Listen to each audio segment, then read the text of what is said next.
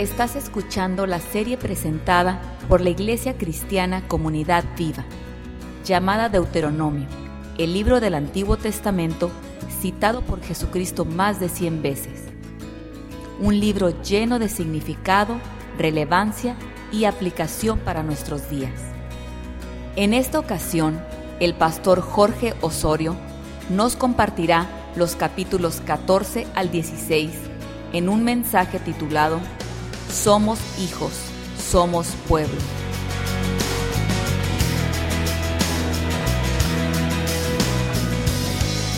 Quiero dar un breve resumen o una pequeña introducción, explicación a lo que hemos llegado.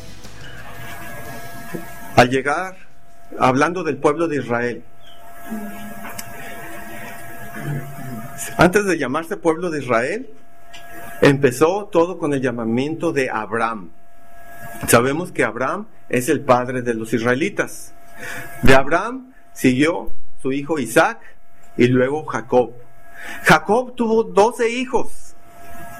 De esos 12 hijos que se casaron y tenían sus familias. Cuando hubo una hambre, una hambruna, escasez de comida, donde estaba Jacob con sus hijos y sus familias, tuvieron que mudar o cambiarse o emigrar a Egipto.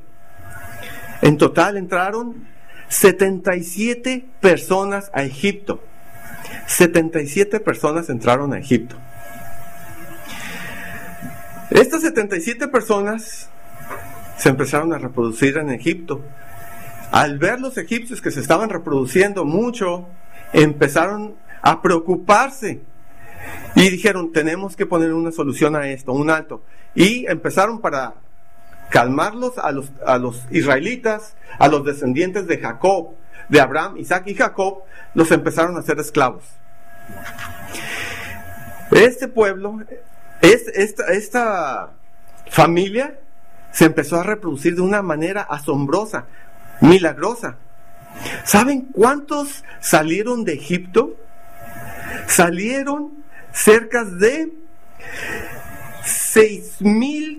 630,350 personas mayores de 20 años, hombres de guerra, sin contar mujeres ni niños. De 77 personas que entraron a Egipto, salieron 603,550 personas, puros hombres mayores de 20 años. Ahora saquemos brevemente la cuenta. Cada hombre, estos, cuenten sus esposas. ¿Cuánto es? Ya es el doble. En aquel tiempo las familias no eran de 3 o 4 niños. El mínimo eran de 10 a 12, 15 hijos. ¿Se imaginan ahora el pueblo? Multipliquen ahora esta cantidad de 600,000. En fin, exactamente.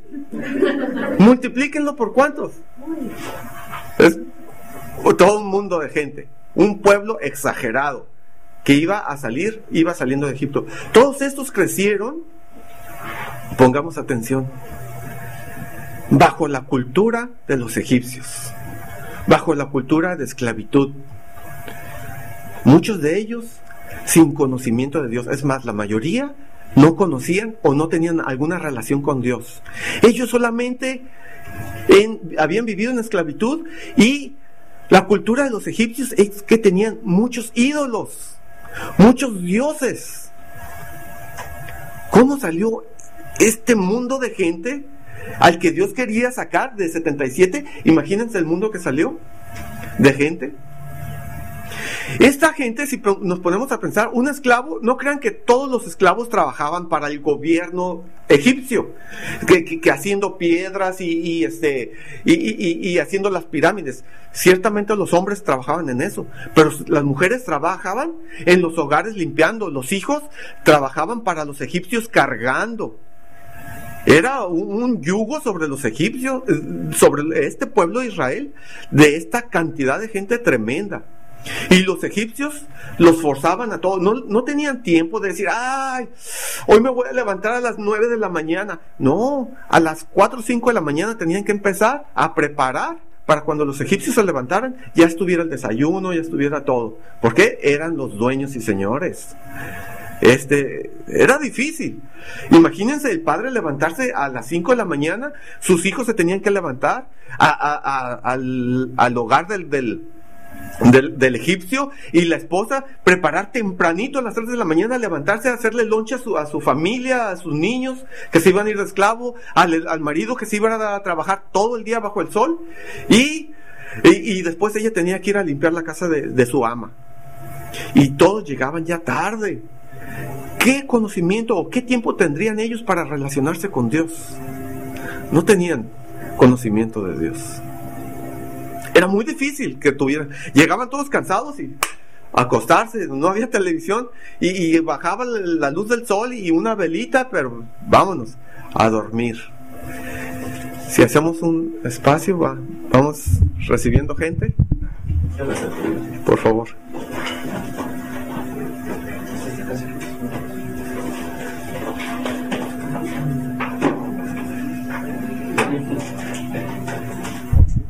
Buenos días, pásenle. Pásenle. Bien, esa era la situación del pueblo de Israel para salir. Dios los estaba librando de esta situación terrible, de esta situación que no era deseable para nadie. Eran miles de personas, hombres, niños y mujeres. Después de esto, de esta esclavitud, Dios tenía que, al sacarlos, sin tener conocimiento de Dios, este pueblo de Israel, que iba saliendo de la esclavitud, saliendo de Egipto, de no tener conocimiento de Dios, sino a oídas nomás, unos cuantos israelitas privilegiados, ancianos que conocían por oídos de sus abuelos, y que sus abuelos, y de Josué cuando en aquel tiempo, imagínense, así estaban los israelitas. Para entrar, este pueblo dijimos que salió de Egipto, luego pasó el Mar Rojo, luego pasó al monte Sinaí, luego a Hebrón, y luego a Cades, y bueno, estaban acampando y ya iban a entrar a la tierra prometida, a Canaán. Estaban ahí y Moisés les está diciendo estas palabras en Deuteronomio que decimos. Deuteronomio es el segundo libro de la ley que se le estaba explicando, se les estaba enseñando al pueblo de Israel, a este gran pueblo, a esta multitud que no tenía conocimiento de Dios. Dios les había dicho, ustedes van a entrar a una tierra prometida donde fluye leche y miel. Si todo iba a ser bendición, ¿cómo iban a vivir como salvajes? No tenían ninguna ley, nada que conocieran. Ahora en Deuteronomio empieza Moisés a explicarles las leyes. Y creo que cada uno de nosotros hemos leído, y en un solo versículo menciona acerca de la ley. ¿Quiénes conocemos la ley? Los 10 mandamientos, ¿verdad? Pero también se dice ordenanzas, estatutos, decretos, mandamientos, todos en un solo versículo. Hoy te mando que te esfuerces, que guardes mis ordenanzas, mis estatutos y mis decretos y mis mandamientos. Yo me quedé pensando, ¿qué no es todo esto lo mismo? ¿Qué no se está repitiendo? ¿O qué es lo que quiere decir Dios con esto? ¿Qué es lo que quiere decirme Dios? ¿Que al guardar la ley no está implícito todo? ¿O al guardar sus estatutos no abarca todo? ¿O sus mandamientos o sus decretos? Yo quiero que entendamos bien esto, que pongamos atención en esto y veamos esto, porque es muy importante para nosotros poder entender en qué posición estamos, en qué relación podemos tener para con Dios ahora que venimos al conocimiento de Dios o que escuchamos de Dios, para poder entrar a la presencia de Dios o en una relación con Dios. Porque Canaán, este pueblo de Israel iba a entrar a Canaán y querían, Dios estaba pidiéndoles, hey, quiero que ustedes tengan una relación conmigo y yo con ustedes. Entonces es importante que vayamos poniendo las primeras bases, ¿sí? Una amistad o una relación siempre, a ver, ¿cómo está? ¿Quién eres? ¿Qué soy yo? Para poder entablar, y si hay algo en comunión, pues seguimos adelante. Algo parecido. La ley, ¿qué es la ley? La ley, pues no tiene fuerza, no tiene vuelta de hoja. La ley es algo obligatorio, algo mandatorio, algo en la cual nadie se puede librar. Y todo el mundo estamos bajo la ley de Dios y bajo las leyes civiles. Un ejemplo, la primera ley, una de las leyes de Dios es: no matarás. ¿Quién está exento de esta ley? Aún el mismo gobierno en el que estamos aquí, donde sea, el matar es un delito. Y ninguno de nosotros quebramos esa ley. ¿Por qué? Porque decimos, si quiebro esta ley y yo mato a alguien, voy a tener unas consecuencias graves, ¿cierto? Otra es: no robarás. ¿Qué pasa si robamos? Va a venir la policía sobre mí y me va a llevar a la cárcel. Esta ley abarca a cristianos como inconversos, a musulmanes, no importa cuál raza, qué religión, no importa nada, es una ley y se cumple por todo el mundo. Ley de Dios y leyes civiles, ley civil, gubernamental. Sin embargo, hay otras leyes. Estatutos. ¿Qué es estatutos? Dios me dice: guarda mis estatutos. Estatuto es algo establecido que tiene fuerza de ley. Está establecido para los hombres que mueran una sola vez y después de esto el juicio. ¿Alguien se puede librar de esto? Es algo que ya ha sido establecido de antemano por Dios.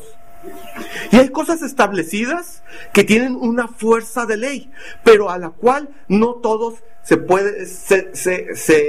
someten bajo ella, bajo voluntad propia, pero es algo ya establecido. Estar en los estatutos. Y Dios le dijo: estos son mis estatutos. Si tú no cumples estos estatutos, te vas a ver en graves problemas. Si tú te metes con la mujer de tu prójimo, si tú haces esto, si tú haces el otro, vas a tener problemas conmigo, le dijo Dios. Cúmplelos y vivirás. Algo que Dios estableció y no tiene vuelta. También están los decretos. ¿Cómo se interpretan los decretos?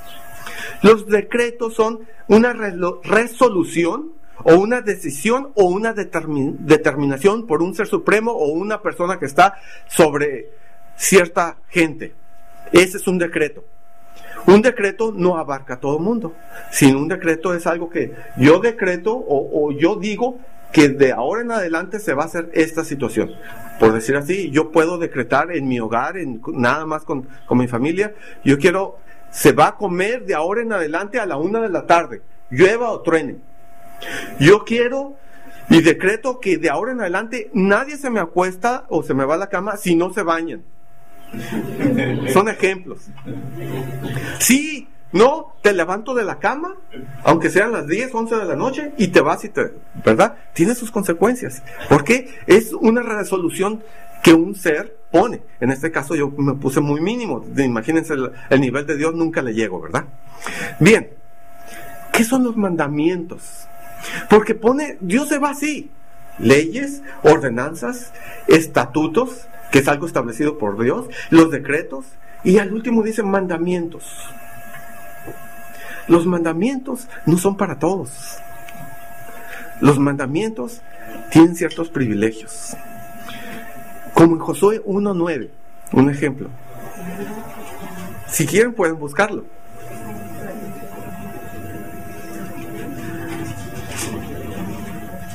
¿Quién lo lee fuertemente? Josué, que te mando que te esfuerces y seas valiente, no temas ni desmayes, porque Jehová tu Dios estará contigo en donde quiera que vayas. Ok, gracias. Mira que te mando. ¿Qué es eso? Es un mandamiento. ¿Se le puede dar Dios un mandamiento a alguien que no lo conoce? ¿Se le puede decir a alguien que no conoce a Dios y decirle a uno que está en absoluto retiro de Dios: o en ignorancia de Dios. ¿Te mando que te esfuerces? No. En pocas palabras, no es muy tomado en cuenta. Simplemente, a los que Dios tiene una relación, les dice, mira que te mando, y mira que te mando esto, y mira que te mando el otro. Podría ir a infinidad de ejemplos de los mandamientos de Dios para su pueblo escogido. Tiene el mandamiento ciertas limitaciones. El mandamiento no es en general, el mandamiento es más en particular. Y esto Dios se lo está dando al pueblo de Israel antes de entrar a la tierra prometida. ¿Por qué no se los dijo eso cuando estaban en Egipto, cuando eran esclavos? No. ¿Por qué? Porque Dios tenía un propósito para con ellos, para este pueblo de Israel. Estaban a punto de poseer la tierra prometida, una tierra de bendiciones donde fluye leche y miel. ¿Qué quiere decir fluye leche y miel? ¿Es que se van a llenar de leche de vaca y de miel de abeja? Es una idea. No.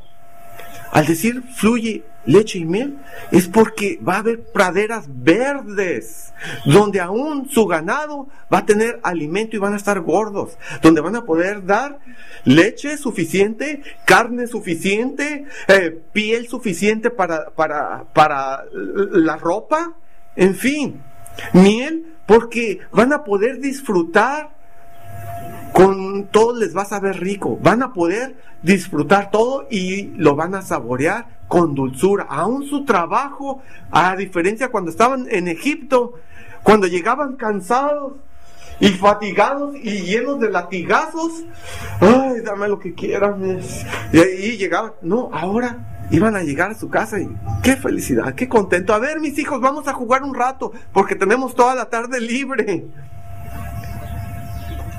Miren la diferencia, la miel. Empezamos en el capítulo 14, Deuteronomio 14.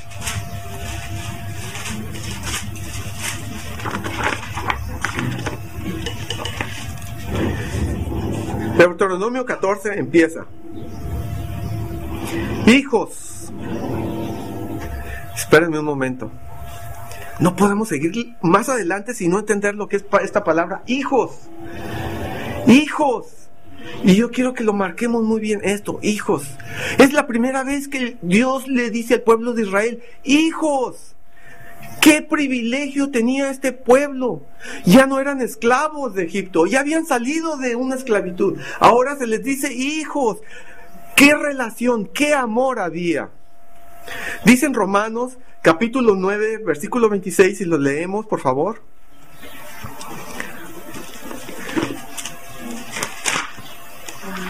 Romanos 9, 26.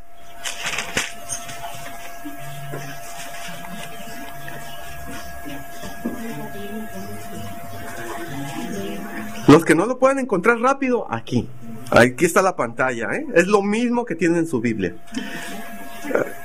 Fernando nos hace el favor de rápidamente ponerlo ahí.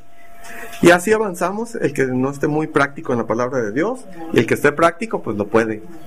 Para no distraernos tanto, entonces les pido, porque vamos a leer ciertos pasajes, entonces para no distraernos o perder tiempo o estar esperando, pueden leerlo aquí.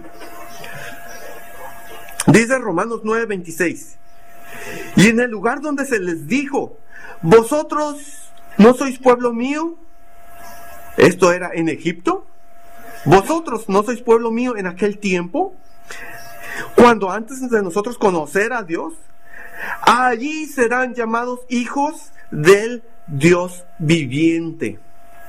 Hijos del Dios viviente. ¡Qué bendición! ¡Qué privilegio llamarse uno así!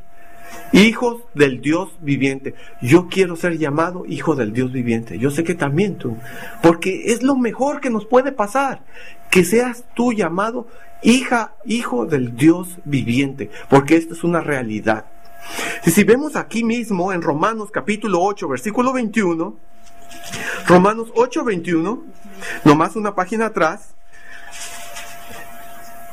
porque también la creación misma será libertada de la esclavitud de corrupción, de allá de Egipto, de ahora en nuestros tiempos pasados. ¿A dónde nos ha llamado? A la libertad gloriosa de los hijos de Dios. Libertad gloriosa del pecado. Ahora en nuestros días hay mucha gente esclava. Y esclavas a diferentes cosas del pecado, del diablo, de Satanás. Unas son evidentes, como vicios, alcoholismo, en fin, pornografía, tantas cosas. Pero hay esclavos que no son evidentes, que nosotros no podemos ver o no podemos detectar. Hay muchas esclavitudes en el alma. Cada uno de nosotros podremos escudriñarnos a nosotros mismos y descubrir a qué soy esclavo. ¿A dónde es mi tendencia siempre? A menospreciarme, a no perdonarme, a sentirme a la envidia, al enojo, en fin, hay mucho. En Efesios, acá adelante, Efesios capítulo 1, versículo 2. Gracia y paz a vosotros de Dios, nuestro Padre y del Señor. Gracia y paz. Esta es una bendición de ser hijos. Tenemos gracia y paz. ¿Hay quien quiere vivir sin paz? Con problemas, con situaciones difíciles, aún dentro de los problemas, vivir preocupados y diciendo, ay, ¿qué voy a hacer? No sé qué hacer. Y como en la oración que hicimos, sentir que el mundo se les viene encima, o en medio de la tormenta sentir una paz, una tranquilidad. Una ocasión yo vi en un cuadro, hubo un concurso que de los mejores que pintan, artistas, sí, gracias, para que plasmaran la paz. Y todos ponían paisajes, todos ponían cosas tranquilas y así. Pero ¿saben cuál fue el que ganó el primer lugar? Donde un cuadro donde se presentaba una tremenda tormenta con vientos huracanados y bien difícil. Era un cuadro, decía, ¿qué es esto? Pero uno miraba una parte y había una roca así en medio de un aprisco tremendo. Y estaba un pajarito en medio de la roca bien tranquilito, que nada, y estaba la lluvia y la tormenta y todo, y uno se le quedaba mirando a este cuadro. ¡Wow! Ese pajarito sí que tiene paz. ¿En serio? Sí, ese ganó. Efesios capítulo 5, versículo 1.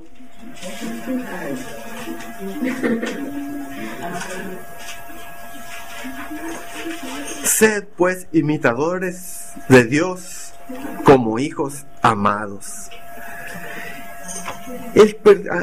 Regresando a Deuteronomio capítulo 14 versículo 1.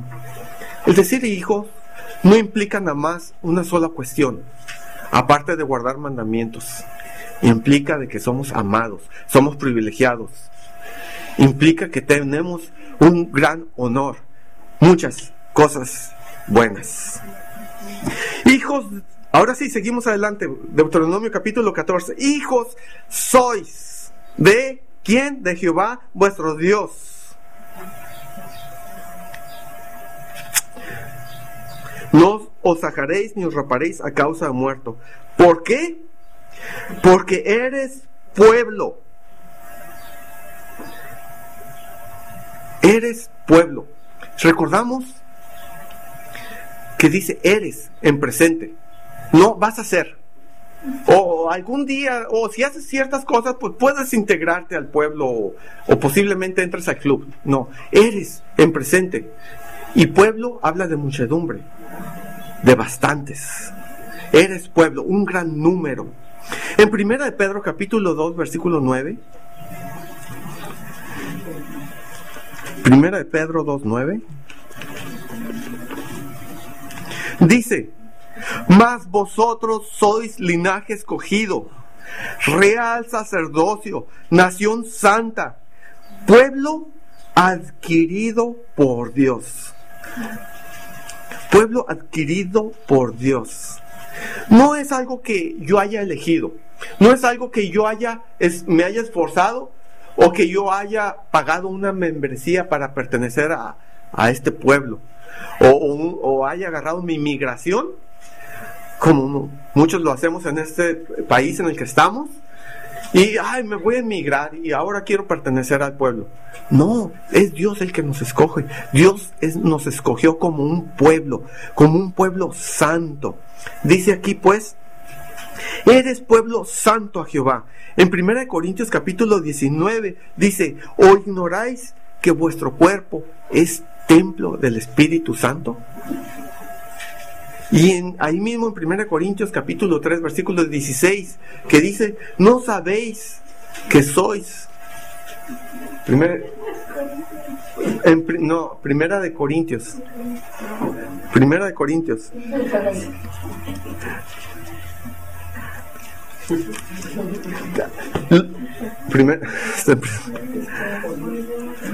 ¿Lo leo?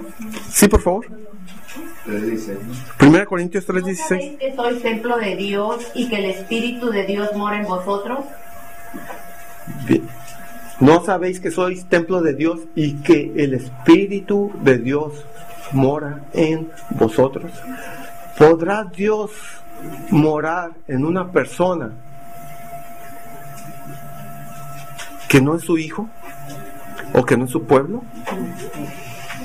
¿Podrá Dios estar presente o hacerse manifiesto en una persona en la cual no hay relación, en la cual no hay mandamiento en esa persona, no hay decretos y estatutos? ¿Podrá? ¿Podré yo? Bueno, un ejemplo es con nuestra misma familia, con nuestros hijos, con nuestro esposo, con nuestras esposas, en fin, podemos ver ahí, ¿verdad? Porque eres pueblo santo a Jehová, tu Dios, y Jehová te ha escogido para que le seas un pueblo único de entre todos los pueblos que están sobre la tierra. Porque eres pueblo santo a Jehová, tu Dios, no dice debes ser. ¿Qué hicieron ellos para este privilegio? Este pueblo de Israel, que no tenía conocimiento de Dios, que había salido de Egipto, que no tenía ni ideas de la grandeza de Dios, se espantaron en gran manera cuando estaban en el Sinaí y que le dijeron a Moisés, no, habla tú con Dios, nosotros te esperamos aquí atrás, no vaya a ser que muramos, Dios nos va a matar. Ve tú, Moisés, por favor, habla con ese ser poderoso que tiene toda la fuerza, que es capaz de todo. Habla tú, nosotros acá te esperamos, Moisés. Y Moisés fue e intercedió por este pueblo.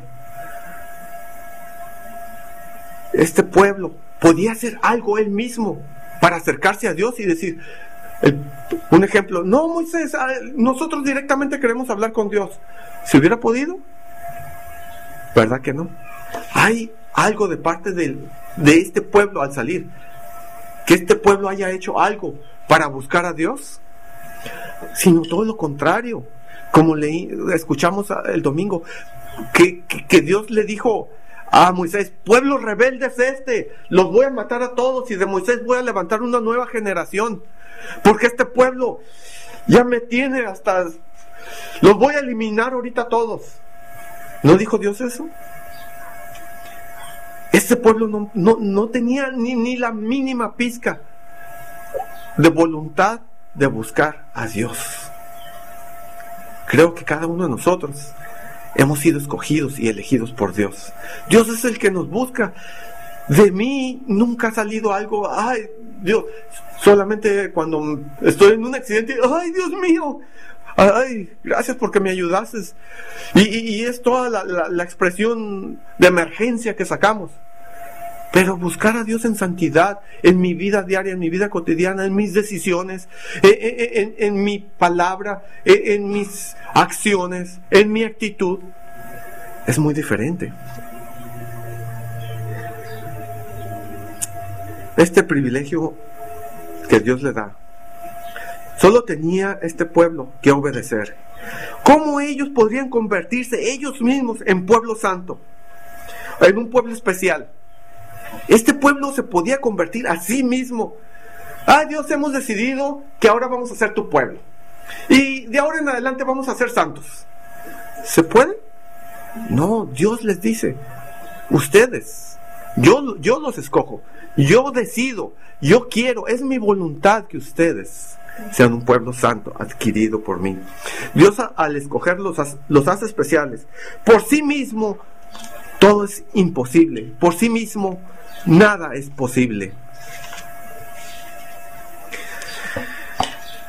Viendo pues esto, y viendo aquí en Deuteronomio, me pasé un versículo, una frase del versículo 1. No os ajaréis, ni os raparéis a causa de muerto. En unas versiones dice sajaréis, en otras dice no se tatúen. Podríamos verlo en Levítico capítulo 19 versículo 28, esto mismo que dice aquí, Levítico 19, 28. Levítico 19, 28.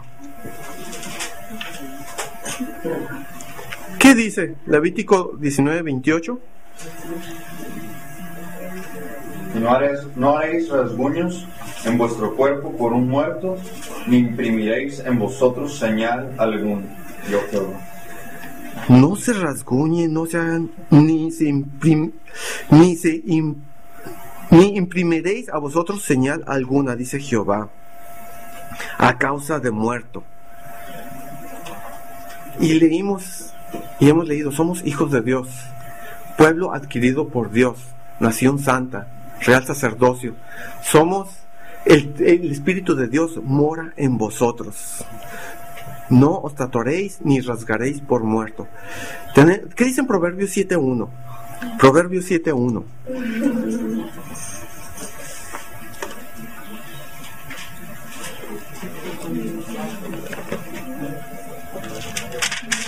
Hijo mío, guarda mis razones y atesora contigo mis mandamientos. Hijo mío, primero fíjense con qué amor se está expresando. Hijo mío, ¿de qué manera yo puedo hablarle a mi hijo? Hijo mío, de verdad, te quiero mucho.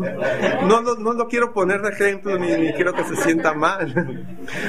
No es por ahí. Pero cualquier padre así puede hablar. Hijo mío, cuídate de guardar mis consejos, mis mandamientos por tu propio bien.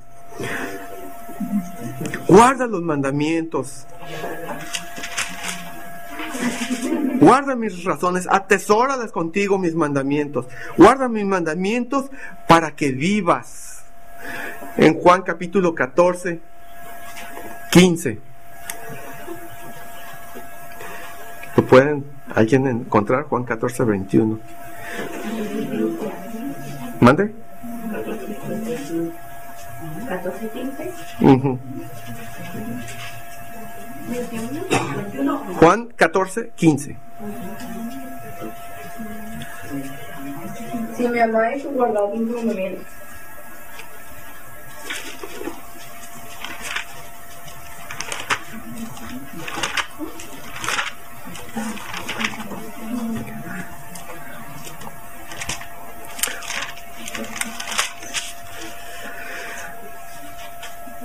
Si me amáis, guardad mis mandamientos. ¿Qué prueba le podemos dar a Dios como hijos de Él? Y si seguimos más adelantito, Juan 14, 21, dice, el que tiene mis mandamientos y los guarda, ese es el que me ama. Y el que me ama será amado por mi Padre, y yo le amaré y me manifestaré a Él. El que tiene mis mandamientos. Solamente un hijo de Dios puede tener los mandamientos de Dios. Y de verdad el que los guarda es el que es la manera en que le podemos probar a Dios que le amamos. Ese es el que me ama. Ese es el señalado. Ese es el privilegiado. Y el que me ama será amado por mi Padre, y yo le amaré a él. En otras palabras, Dios te va a amar, y dice Jesucristo, y yo también, y no solamente eso, que te vamos a amar, tanto el Padre y el Hijo, sino que estaremos de manifiesto contigo en todo tiempo. Seremos contigo en cada momento.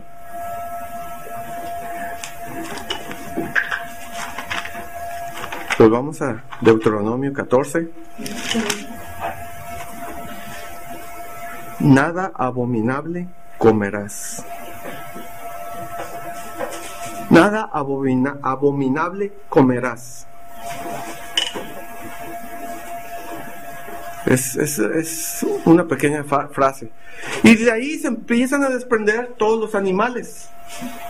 Animales que aún en la actualidad, unos los comemos y otros no se comen. ¿Quién se podría comer un cocodrilo o un buitre o una lagartija? Y les digo, hay gente que sí lo hace. Hay gente que en realidad lo hacen. En aquel tiempo, este pueblo elegido por Dios, el pueblo de Israel, Dios los estaba cuidando de una manera muy especial y los estaba llevando a una tierra prometida. ¿Saben que en aquel tiempo, cuando había grandes naciones como el de Israel, pero pongámosle otras naciones que aparte de Israel, hagamos una paréntesis, en otras naciones, digamos por ejemplo Babilonia contra los persas o los etcétera, ¿verdad? Los vikingos de aquellos tiempos y todas esas, ya había guerras bacteriológicas. ¿En serio? Sí. Así como George Bush peleó contra Saddam Hussein, que porque tenía armas químicas, en aquellos tiempos ya tenían ese desarrollo, de verdad. ¿Saben lo que hacían estos pueblos? Cuando había una epidemia en sus pueblos, y como eran ciudades amuralladas y sabían que sus muertos estaban muriendo y tenían una batalla contra los demás, ¿saben qué hacían con sus muertos? Los agarraban y de noche los llevaban, y así muertos, los agarraban, y cuando el pueblo o la nación contraria estaban dormidas, a través de los muros agarraban los muertos y los aventaban a que cayeran del otro lado. ¿Y saben qué pasaba? Al día siguiente, ¡ey! ¿Y este muerto de dónde salió? Y la gente, sin pensar, agarraban a los muertos y se los llevaban y los quemaban o etcétera, o los enterraban. Pero el que ya agarró el muerto y los que se encargaban de esos, ¿qué pasaba? Ya tenían la epidemia de ese muerto. Y de ahí se empezaba a propagar y caían de miles. A veces se extinguían, se llegaron a extinguir pueblos por epidemias en aquellos tiempos. De verdad, está en la historia, no lo estoy inventando yo. He visto fotografías así de esas cosas. Esto no es nuevo. Dios, conociendo a este pueblo de Israel, le dice: cuidado, yo te voy a cuidar. Tú eres un pueblo escogido, único. Pero ahora, en los tiempos de Jesús, cuando vino Jesús a esta tierra, aún los fariseos y los muy religiosos le estaban diciendo a Dios: tus discípulos no se lavan y se sientan y hacen, se van a comer con otra gente. ¿Y qué es lo que le responde Jesús en Mateo 15:17? Mateo 15:17. ¿O no sabéis?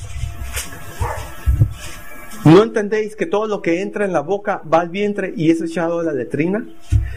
Jesús en aquel tiempo les dijo: yo esto ahora en Deuteronomio lo estaba haciendo para cuidar a su pueblo. Ahora conocemos más la higiene, conocemos ya hay agua por qué lavarse, ¿verdad? En Deuteronomio, siguiendo adelante, en Deuteronomio capítulo 14 versículo 29.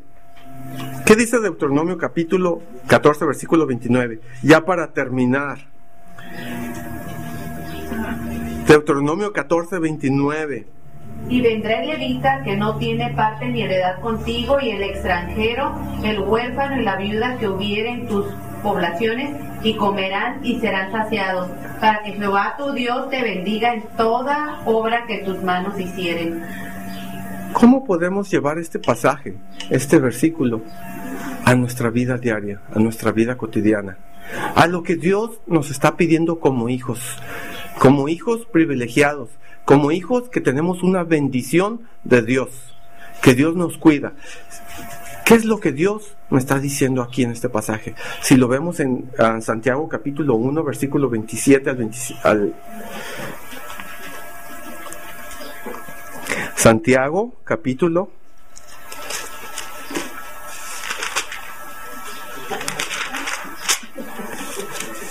está después de Hebreos. ¿Santiago qué? Santiago capítulo 1 del versículo Santiago 1, 25 al 27. Santiago 1, 25.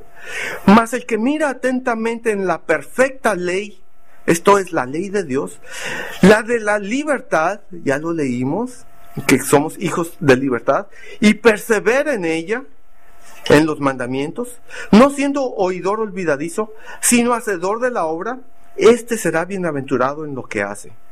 Si alguno se cree religioso entre vosotros y no refrena su lengua, sino que engaña a su corazón, la religión de tal es vana. La religión verdadera, pura y sin mácula, delante de Dios el Padre es esta: visitar a los huérfanos y a las viudas en sus tribulaciones y guardarse sin mancha del mundo. Guardarse sin mancha del mundo. Como pueblo escogido de Dios, como hijos de Dios, que vamos entrando a esta tierra prometida, a la palabra de Dios, a los mandamientos de Dios,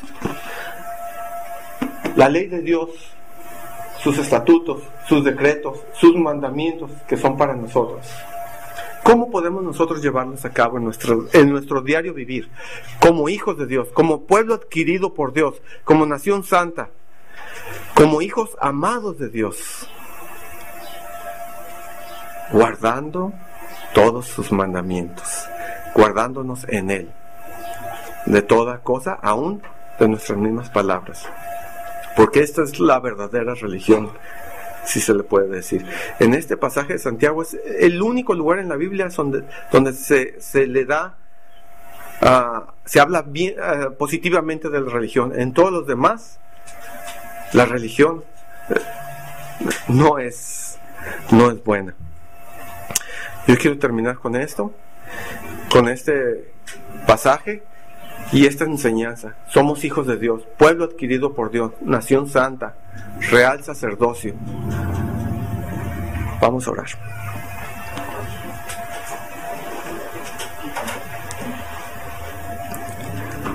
Dios Padre Celestial, somos tus hijos amados, y como hijos tú nos das mandamientos, y tú nos dices en tu palabra qué es lo que deseas de nosotros, cómo quieres que nos comportamos, cómo quieres que nos dirijamos, aún nuestras palabras, nuestros hechos. Qué privilegio el poder escuchar tu santa palabra, así como este pueblo de Israel que estaba por entrar a la tierra prometida y estaba escuchando a Moisés, y Moisés preocupado, despidiéndose de este pueblo amado, diciéndoles cuáles son tus estatutos, tus decretos, tus mandamientos, para que los lleven por obra, para que los obedezcan. Así también, en este momento, estamos en la misma posición. Porque tú vienes pronto por tu pueblo. Tú quieres, Señor, tener una relación con cada uno de nosotros. Tú quieres estar cerca de cada uno de los que estamos aquí presentes. Tú quieres morar en nuestras vidas. Tú quieres morar en nuestros corazones. Tú nos dices que somos templos tuyos. Que cuidemos nuestros templos. Que cuidemos nuestros cuerpos. Para alabanza y gloria tuya nada más. Solamente que te obedezcamos. Solamente que tengamos la humildad de obedecerte a ti, oh Dios. Y vendrán bendiciones. Bendiciones en nuestra vida, donde en nuestra misma vida fluirá leche y miel, como dice tu palabra, donde habrá pastos verdes, donde tendremos gozo y alegría. Gracias, Padre Dios, por esta tu palabra. Gracias, Señor, por tus mandamientos, porque estos mandamientos nos los das a nosotros. Qué gran privilegio escucharlos. Qué gran privilegio abrir nuestros oídos y que de nuestra mente puedan bajar a nuestro corazón. Esta es nuestra oración en esta mañana. Es mi intercesión por cada uno de los que estamos aquí presentes. Que tú te hagas manifiesto y una realidad en cada uno de los que estamos aquí. En el nombre de Cristo Jesús, nuestro bendito Salvador. Amén.